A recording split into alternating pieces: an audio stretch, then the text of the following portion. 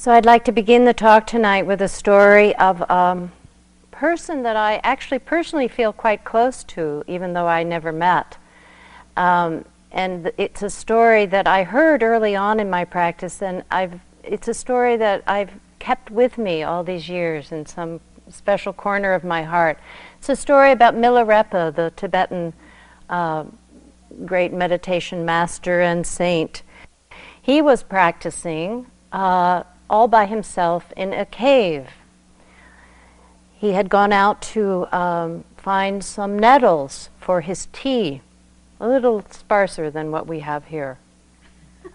And he came back to his cave to find 7 demons blocking his entrance to the cave. In the Tibetan way of speaking, the demons represent the hindrances. And there they were.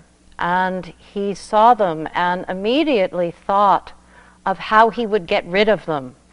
Sound familiar? He thought of all the different techniques he knew. He thought of all the strategies that he might employ to get rid of these demons. And so he began to cast spells and chant mantras and do vicious dances in front of them and preach the Dharma. And nothing worked. They were still there. So he had to go into himself in a way which asked himself, what more is needed here? What can I do? What resources do I have inside to meet these demons? And he had to get quiet for a while and go inside. And he became more attentive, actually, to them. And he began to feel a kind of friendliness towards them, a kind of warmth of heart. And so finally he said to them, he said, "It is wonderful that you demons came today. You must come again tomorrow. From time to time we should converse." That opening of the heart was useful because about 5 of them disappeared. But there were still 2 left, and so he had to go even deeper into himself and say, what more is needed from me to find out how I can work with these demons? And so he became more compassionate, at which point another demon, one of the 2 remaining left, but there was one left that he said was particularly vicious and powerful. He went within, and then he came out and he drew close to the demon. And with the most sincere and compassionate opening of his heart, he said, "Demon, if you were to stay here longer, that would be fine with me. If you have friends, bring them along. We will talk out our differences. Ah, me, I do feel compassion for this spirit." And with this total acceptance and surrender, and with this total open-heartedness, he offered himself fully to this demon. And, of course, as in all good Dharma stories, the demon then vanished into a rainbow.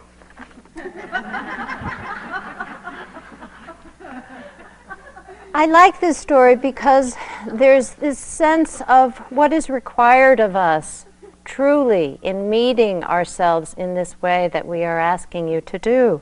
Meeting ourselves in this practice of turning our attention inward and noticing moment to moment our experience. It takes a while to convince ourselves that all that we need to do is that we don't need better techniques, more strategies, a better teacher, a better retreat center, or something else to deal with this. This is not going to work. This is not enough. When I started my practice, I started in the Zen tradition and a little bit in the Tibetan tradition, and in those traditions there's a bit more ritual, there's a bit more pomp and circumstance, if you will. And I was quite convinced that at some point that I would be given the secret teachings. I thought that there were secret teachings and that I would be given them. I would be taken into some back room that they never, showed anybody, and somebody would do something to me that would zap me, and that would be all I had to do. I would get it, and then I could go about my life, I was really hoping that that could happen, and of course, it never did. But over the years, what I have come to understand is that the teachings of Dharma are self-secret. We keep the Dharma secret from ourselves. They are always being given, these secrets. These secret teachings are being given right here, right now, in your body, in your mind, unfolding before our eyes. But it is somehow our dullness, our distraction, our inability to see clearly that keeps us from knowing these secrets, keeps us from seeing them. The open secret of the Dharma. It is always here, now available. The Buddha talked about 3 forces which prevent us from seeing in this way. The forces of greed, the forces of hatred, and the forces of delusion, or dullness, or ignorance. We hear quite a bit about greed, we hear quite a bit about hatred. I'd like to talk a little bit about delusion. In some of the texts, delusion is described as an old blind person tottering about making mistake after mistake, not able to see what is true or to act in a skillful way. Although the light of reality is always shining, delusion has this function, you could say, of keeping us blind, keeping us in the dark. And the deepest and most fixed aspect of our delusion, this blindness, is a belief in the existence of a separate self, of me and mine.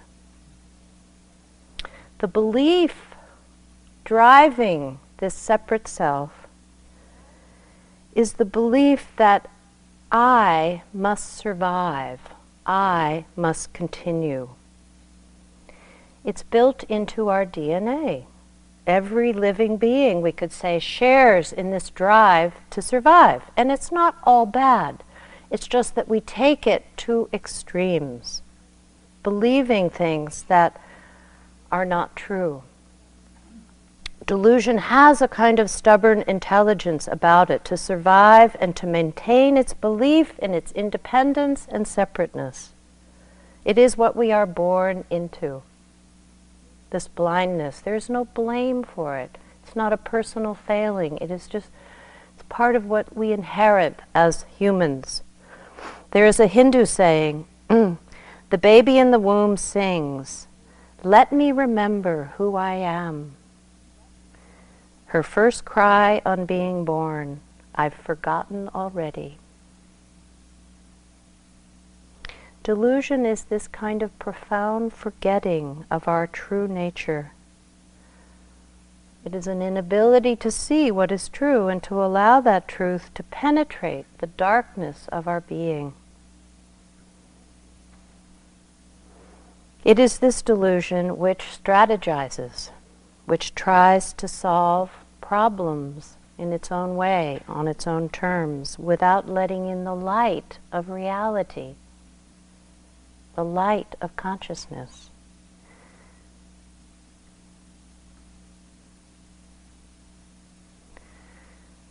So this is kind of what we're up against. And another analogy I like to use for this inability to see clearly is the analogy of the stereogram. Many of you, I know, have seen these. They're often in the form of a picture or a poster where you look at this thing called a stereogram, and what you first see are dots, a multicolored display of many, many, many dots. Have you seen these? Yes. And you know how it is that somebody says, well, it's really a picture of an elephant. And you think, what? I just see dots. I don't see an elephant. There's no elephant there. But if you look at it in a certain kind of way, you stay very relaxed, you don't try too hard. You have to keep your eyes open, but you don't try too hard. You kind of apply wise effort. Suddenly, it's kind of magical. The elephant appears. And this random display of dots is suddenly this incredibly vivid elephant. And once you have seen it, it's there, and you cannot not see it. This is a good analogy because it's very much like how our practice goes. What changes as we practice is our ability to see what is here and now, displaying itself that we haven't seen before. And sometimes it's as simple as something like noticing change. Oh my God, it's changing all the time. There's nothing to hold on to. That's a revelation. I remember many years ago, more years ago than I even care to think, I was working on a degree in psychology, was doing my internship, and I had a pretty intense year because I was splitting my time between suicide prevention and juvenile hall. Half of the week was at one and half of the week was at the other. It was, kept me awake. But I was coming up against a level of suffering that I, in my somewhat protected white middle-class existence, had never come in contact with before. So it was very challenging. And in the middle of all that stress, I decided to take a yoga class. And I went to this yoga class. And part of the yoga class was some instruction on how to breathe. I was getting a PhD in psychology. Nobody in my life until that time had ever even mentioned to me that there might be some value or significance in following my breath, or even noticing that I was breathing. I mean, this is back in the 70s, so maybe we weren't as sophisticated then. I don't know, but it was a revelation to me to begin to feel the presence of my breath. I mean, I can't tell you how amazing it was. I began to see the breath and its relationship to emotion, the breath, its relationship to the mind and the state of the mind. It was a complete revelation. I also remember very much later on when I had started doing meditation practice, Vipassana practice, and I was on my first long retreat and I had a lot of fear arising. Not uncommon, but I really didn't like it and I didn't know much about how to work with fear. So I kind of discovered something on my own, actually, which was that about the only place in my experience that I could find some refuge from the fear was in a moment of the out-breath. In each out-breath, I began to sense a place where there was no fear. I began to sense this kind of letting go that was very profound, and it kind of got me through the fear. Other things helped as well. But it was such a discovery that on the out-breath, there could be a sense of letting go. It was another one of those moments, like the stereogram, of something coming into my consciousness that had not been there before.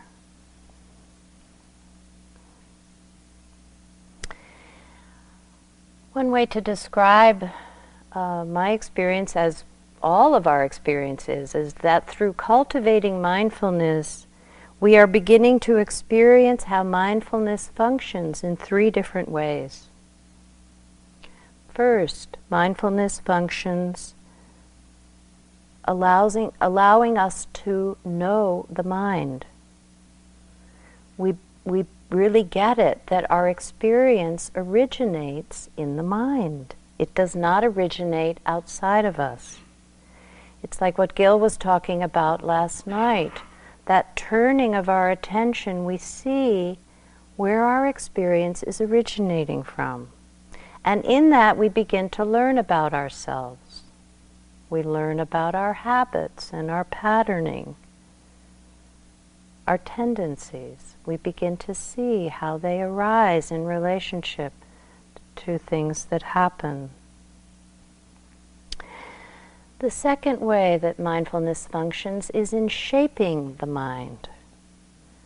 As we are mindful of what arises, we begin to discover that in being mindful, we create more space in the mind, more possibility of another response than our usual one.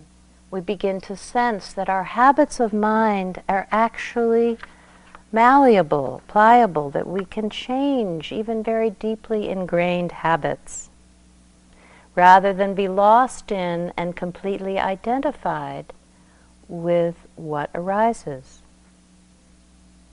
The third function of mindfulness is that of liberating the mind. Mindfulness itself gives us the capacity to see that the mind itself is empty. It is not a fixed or solid thing at all. Our language kind of makes it seem like a thing, fixed, solid, existing somewhere. Has anyone ever seen a mind? Not yet. So these functions, we don't need to think about them. They simply awaken as we pay attention in this moment-to-moment way to our experience. As we open and welcome each arising of the mind, just as Milarepa learned to do, with this gentle, careful attention, this gentle attending to the moment-to-moment experience. In our culture, in our conditioning, we think that the way to solve our problems is by thinking about them. Mindful awareness is a radically different approach.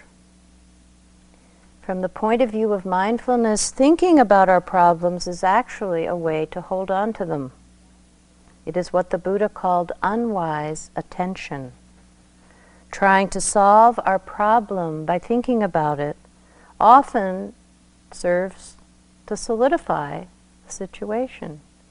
We end up with a very solid me, with a very solid problem, and it doesn't usually go anywhere. On the other hand, mindfulness is preconceptual. It is what is known before any thinking begins. So I'd like to do a little experiment right now, just together. I'm going to ring the bell, and I have one question to ask you, to notice in your own experience. You don't need to close your eyes. You don't need to do anything. Just notice what is present before any thinking.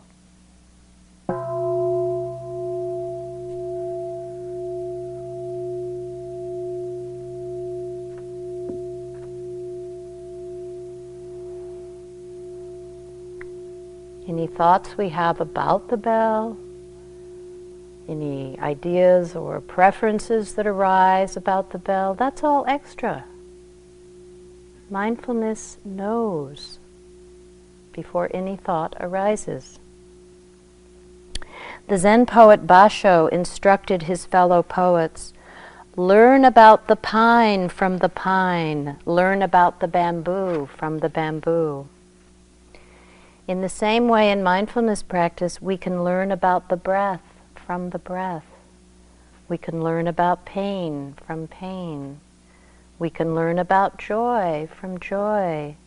We can learn about letting go by releasing our grasping. We can learn about the suffering of anger by experiencing what it does to the mind, to the body, to the energy system. We can learn about anicca, about impermanence, by observing it unfolding moment to moment. We can learn about anatta by observing that a self is not findable, not locatable, no matter how hard we look. This kind of learning is experiential. This is a way of knowing ourselves that is not dependent on thought or the accumulation of knowledge. It is direct, it is immediate, and undeniable when we really see. This way of knowing opens our perception and changes our view of reality. William Blake wrote, "If the doors of perception were cleansed, everything would appear as it is, infinite. For man has closed himself up till he sees all things through the narrow chinks of his cavern." I love that description. What a vivid description of our dilemma. That we have closed somehow in the way that we have not attended, we have closed ourselves up. And cleansing our perception, you could say, is the journey of practice. Seeing what is true moment to moment is the beginning of letting go. When we see what is true, things are released from our grasping, from our holding. It's like cleaning out the attic, and all the stuff we no longer need gets set free. And as we let go, something else of great significance begins to happen, and we don't even have to know that it's possible. In the letting go itself, qualities of being which we may not have known were in us begin to appear. Qualities such as calmness, acceptance, care, compassion, patience, kindness, they begin to come forth. We discover these resources within ourselves. The heart begins to awaken, and we begin to see through its eyes. This is the beginning of a kind of wisdom. The writer Proust wrote, "We do not receive wisdom, we must discover it for ourselves. After a journey through the wilderness which no one else can do for us, which no one can spare us. For our wisdom is the view from which we come at last to see the world." It happens all by itself, just from this simple process of opening and attending with careful attention. So, we speak in the Buddhist tradition about right view. And this entire journey, it seems to me, can be described as a deepening understanding of what this means. The word right doesn't mean right as opposed to wrong, but it means right as in harmony with reality. Some call it wise view. It is the first limb of the Eightfold Path, and an essential piece of understanding of the very basis of what practice is about. As we practice, our view becomes more impersonal, more subtle, more penetrating through the illusion of things, more inclusive. Classically, right view is talked about as the Four Noble Truths. Tonight I want to talk about some other even more basic views which develop with our mindfulness. The first is the view of the body that comes with practice. What is it? This could be a whole talk in itself, but I want to be quite brief and simple. So I know you'll know what I mean when I say that in our culture the body is very much viewed as an object. The appearance of the body is seen to be who we are. Is it not true? And so people give an inordinate amount of time and attention to their appearance. Trying to maintain our youthfulness, trying to appear youthful, has become a major preoccupation in our culture. The makeover culture. It appears that, just about any body part can be made over, made to appear once again fresh, youthful, vibrant, glowing, radiant, with health. There's a cartoon from the New Yorker magazine that I like. It's of a made-over woman who is just got everything. She's got the lift and the right lips and the boobs and the whole body is just, the perfect dream. And she's sitting there showing off her body to a group of very elderly people. They're all sitting on the porch of a retirement home. And there are these elderly people kind of drooping in their chairs, looking up at her, and she's just like, whoa, And she says to them, "It cost a bundle, but I can't tell you how much better I feel about myself." I just think that's very funny myself. That's what we base our good feelings on, this youthful appearance. So in practice, we are bringing our attention into the body, making it a subject rather than an object, feeling it from the inside as sensation, as the elements of earth, air, fire, water, discovering in this internal way that it is not so solid, this body, that it is continually changing.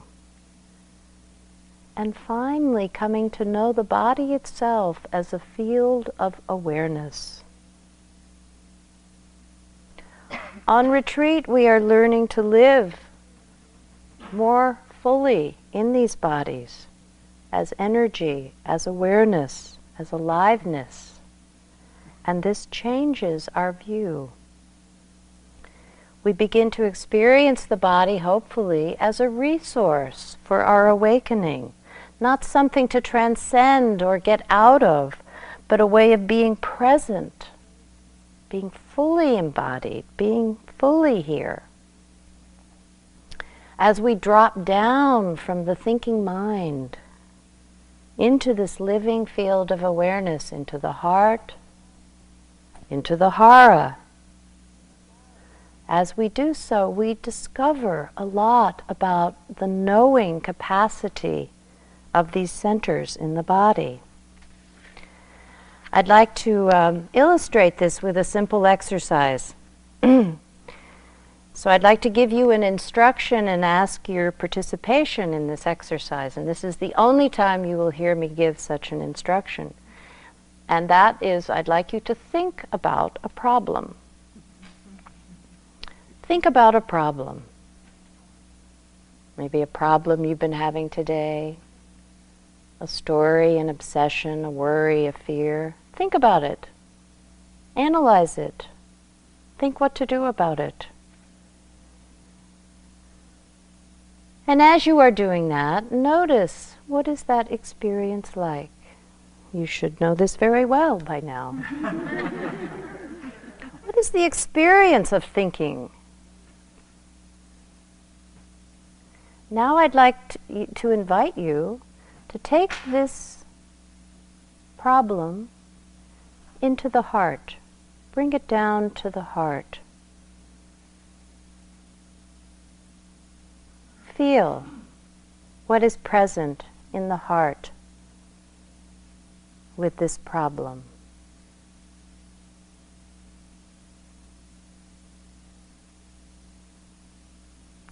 Now I'd like to invite you to bring it into the hara, into the belly. Bring the problem to the belly.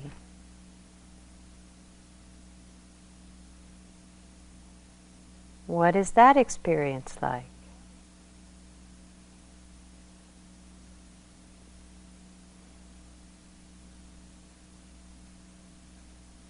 Okay, please open your eyes. Would anybody like to share anything about their experience?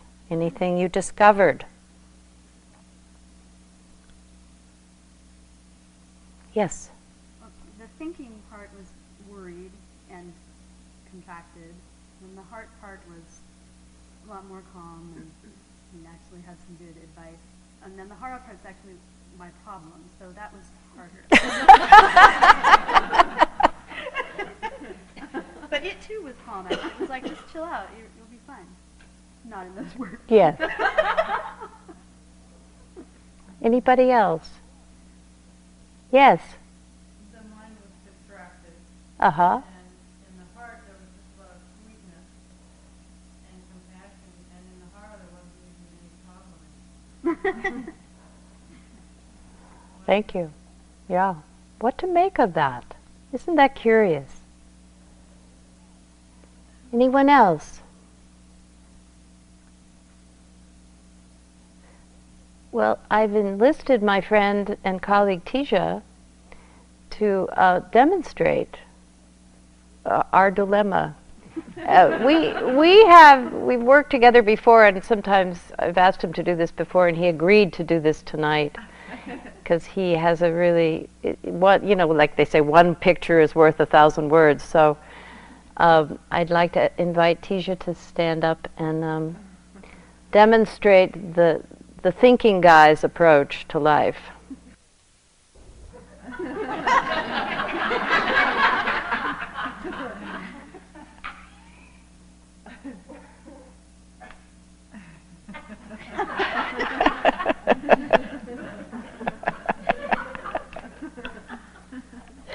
And now demonstrate the being in the hara center approach to life.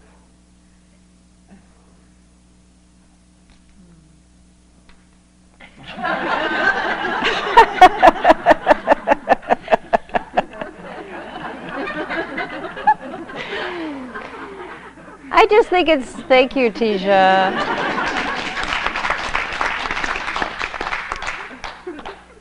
It's true, isn't it? A visual aid is useful.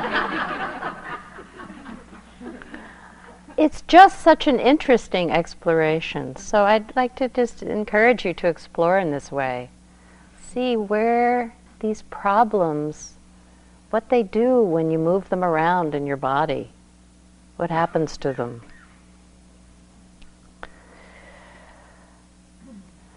So our view of the body really changes. And another way our view changes is in our sense of sufficiency in facing our problems. We begin to sense in practice that there's more resources here than perhaps we knew about. That perhaps who we are is enough. And that we don't need to do more, or have more, or know more. Because we live in a consumer culture where feelings of scarcity and not enoughness are fed to us on a daily basis, we live in this kind of trance of scarcity and a trance of not enoughness, like what Tara was talking about the other night. And in practice, we really begin to sense the healing of that, the sense that there is more inside than perhaps we ever could imagine. Dogen, Zen Master Dogen, can give us some good advice when he says, in your meditation, you yourself are the mirror reflecting the solution of your problems. The human mind has absolute freedom within its true nature. You can attain this freedom. If you cannot find the truth right where you are, where else do you expect to find it? Echoed by Huang Po. Our essential nature is empty and allows everything to pass through. It is illuminating, it is peaceful, it is blissful. When you have within yourself a deep insight into this, you immediately realize that all you need is there in perfection and in abundance, and nothing is at all wanting or lacking in you. Beautiful words, but we need to discover this for ourselves, and we do discover this as we practice. We have these undiscovered resources, this potential that lives inside of us and is just waiting to bloom with our careful, mindful attention. Another significant shift in view happens in relation to our understanding of happiness and where it lies and how to cultivate it. I'd like to say a few brief things about this, because this could also be a whole Dharma talk. But I think I can make it brief. There are many different kinds of happiness that we bump into in our practice, and especially here on retreat, we have so many opportunities during a whole month to discover some moments of happiness that are not perhaps so usual in our everyday lives. In our consumer culture, we're taught to pursue a happiness of material objects. In retreat life, we are actually beginning to sense the happiness of very simple things, the happiness of sense pleasure, which is refined and pure, the coming into contact with a pleasant sound, or a beautiful sight, or a simple taste of food or tea. We begin to sense the simple delight of sense pleasure. The happiness of concentration, of finding a mind and body which are unified. Sensing that, feeling it in your own experience. The happiness of cultivating the Brahma Viharas, of loving kindness and compassion and sympathetic joy and equanimity. These are called holy dwellings for the mind, because when we are cultivating these qualities, our mind is protected. It is like living in a home that is holy and sacred. And then fourthly, there's the happiness we discover from releasing what has been held, from letting go. This kind of happiness is not dependent on the attainment or accumulation of more, but is found in actually letting go. And so it is best described as an absence. Nisargadatta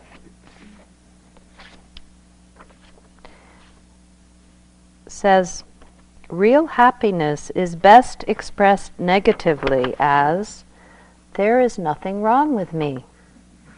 I have nothing to worry about. After all, the ultimate purpose of all meditation is to reach a point when this conviction, instead of being only verbal, is based on actual and ever-present experience. The experience of being empty, uncluttered by memories and expectations. It is like the happiness of open spaces, of being young, of having all the time and energy for doing things, for discovery, for adventure. Your true home is in nothingness, in emptiness of all content.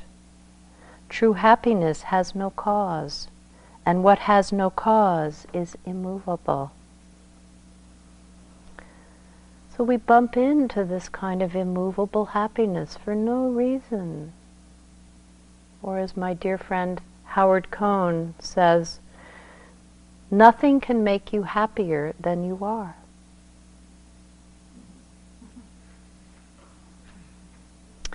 Finally, I want to speak briefly about this shift in view which comes about in our relationship with that which is difficult to bear. Dukkha, the first noble truth of suffering or unsatisfactoriness, that which is difficult to bear. That is that movement of mind which wants it to be different. From the minor discomfort of sitting to the unbearable anguish of losing a loved one. Dukkha, wanting it to be different. So we'll be talking more on this retreat about the Four Noble Truths, but what I wanted to say tonight is about seeing suffering as not separate from the actual path of practice, seeing that opening to it, welcoming it, embracing it, learning to locate its origin, finding where it lives and how it lives inside of us, is a big shift in our view. To give an illustration, a woman named Sandy Boucher, who I know some of you know as a wonderful teacher of writing and Dharma, author, she received a diagnosis of cancer and some years ago, and she writes about this. What happened to her in that moment? This is a moment of being presented with something that we cannot avoid. What is our reaction to that? She said, "When I received the news of cancer, I understood, oh yes, what is required of me now is that I be fully present and that I engage with each new experience as completely as I can. I don't mean that I said this to myself, nothing so conscious as that. I mean that my whole being turned and looked and moved toward the experience." That speaks, I think, of her training, of her practice, as knowing that the way to meet things is that turning of our complete attention towards, rather than looking for the escape route, rather than resisting or trying to figure out what to do about it, just that turning. Another piece of practice is seeing dukkha as dukkha, knowing that when we are encountering some form of suffering in ourselves, we are recognizing what the Buddha was talking about. We don't have to go into a big drama. Why me? Oh no. We don't have to go into that kind of victim mentality. We can turn and say, this is dukkha. That's a huge shift in our view. Seeing things as dukkha. Here is dukkha, and it's like this now. Tara mentioned that saying of Ajahn Sumedho, it's like this. I like to add now, because that gives room for it to change. This is dukkha, it's like this now. Here it is. It's not a mistake, something to get rid of, but actually a teacher on our path. A Tibetan Lama wrote, "Having a mind which cannot be hurt by suffering is the characteristic of those who are tolerant and patient."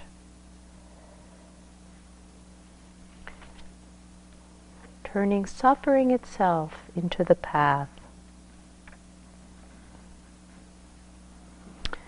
A poem by Pesta Gertler. Finally, on my way to yes, I bump into all the places where I said no to my life.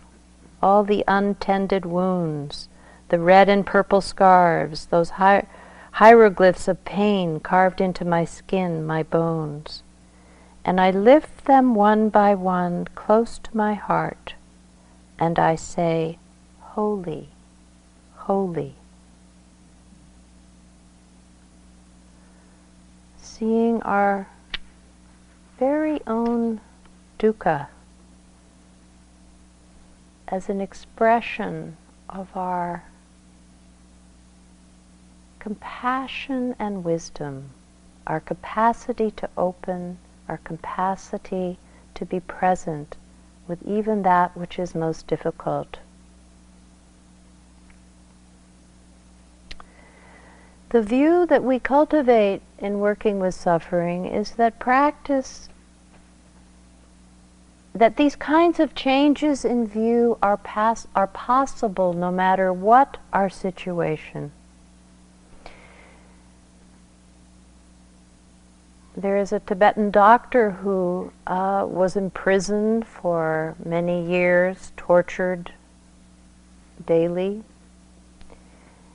He put it this way, he said, "Some greatness of heart is possible in whatever situation we find ourselves." This is very much the view of practice, that we can, through our practice, always discover some greatness of heart. So I'd like to close with a story about a group of men who are lifers in San Quentin prison. A friend who works in San Quentin told me this story. It's a story I've thought about a lot. It's been very amazing to contemplate it and to reflect on it.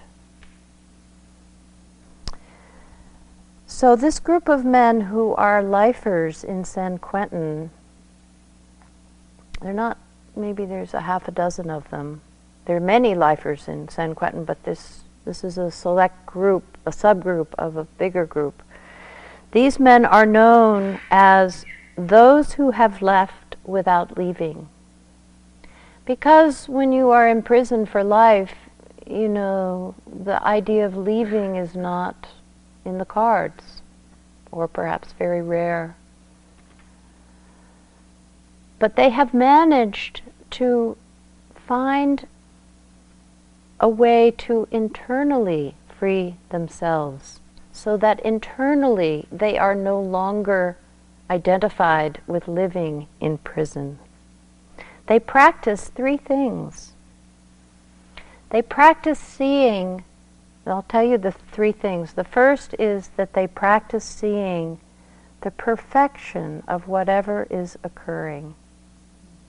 They practice not liking what is happening necessarily, but accepting it as perfection. The second thing they practice is seeing whatever is occurring as, this is my teacher now.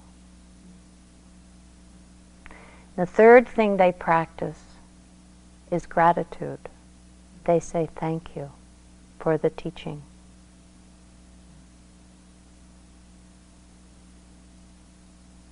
That's a profound shift in view.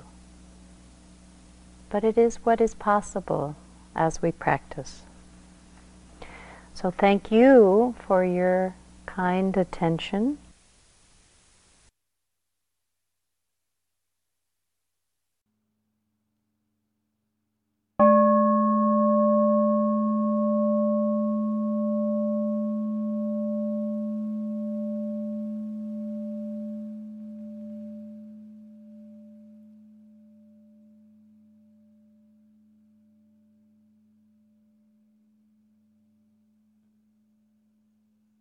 This talk was given by Anna Douglas at Spirit Rock Meditation Center on March 3, 2005. It is an offering of the Dharma Seed. Thank you for listening.